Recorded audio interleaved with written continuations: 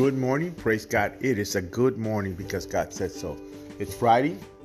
The weekend is here by the time you get out of work. If you're working, if you're not, well, praise God. Praise God that you're not working, but, we got to work. Amen. You have a blessed day. I will see you in church. Prayer today at 6 o'clock.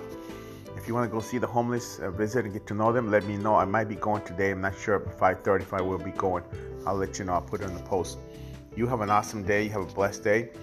The verse is Psalms 34:18. The Lord is close to the brokenhearted. He rescues those whose spirits are crushed. Amen. The book for today is the book of Zephaniah. It's a minor prophet. Zephaniah, he was the great-grandson of King Hezekiah.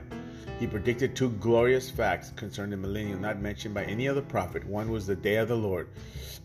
The word, turn to me, the day of the Lord. The day of the Lord. He said that. Great prophet like everybody else, all the prophets. God bless you. Have a great day. I hope you will follow the Lord. See you in church. Don't be afraid. Do not be afraid, no matter what. God bless you. See you soon.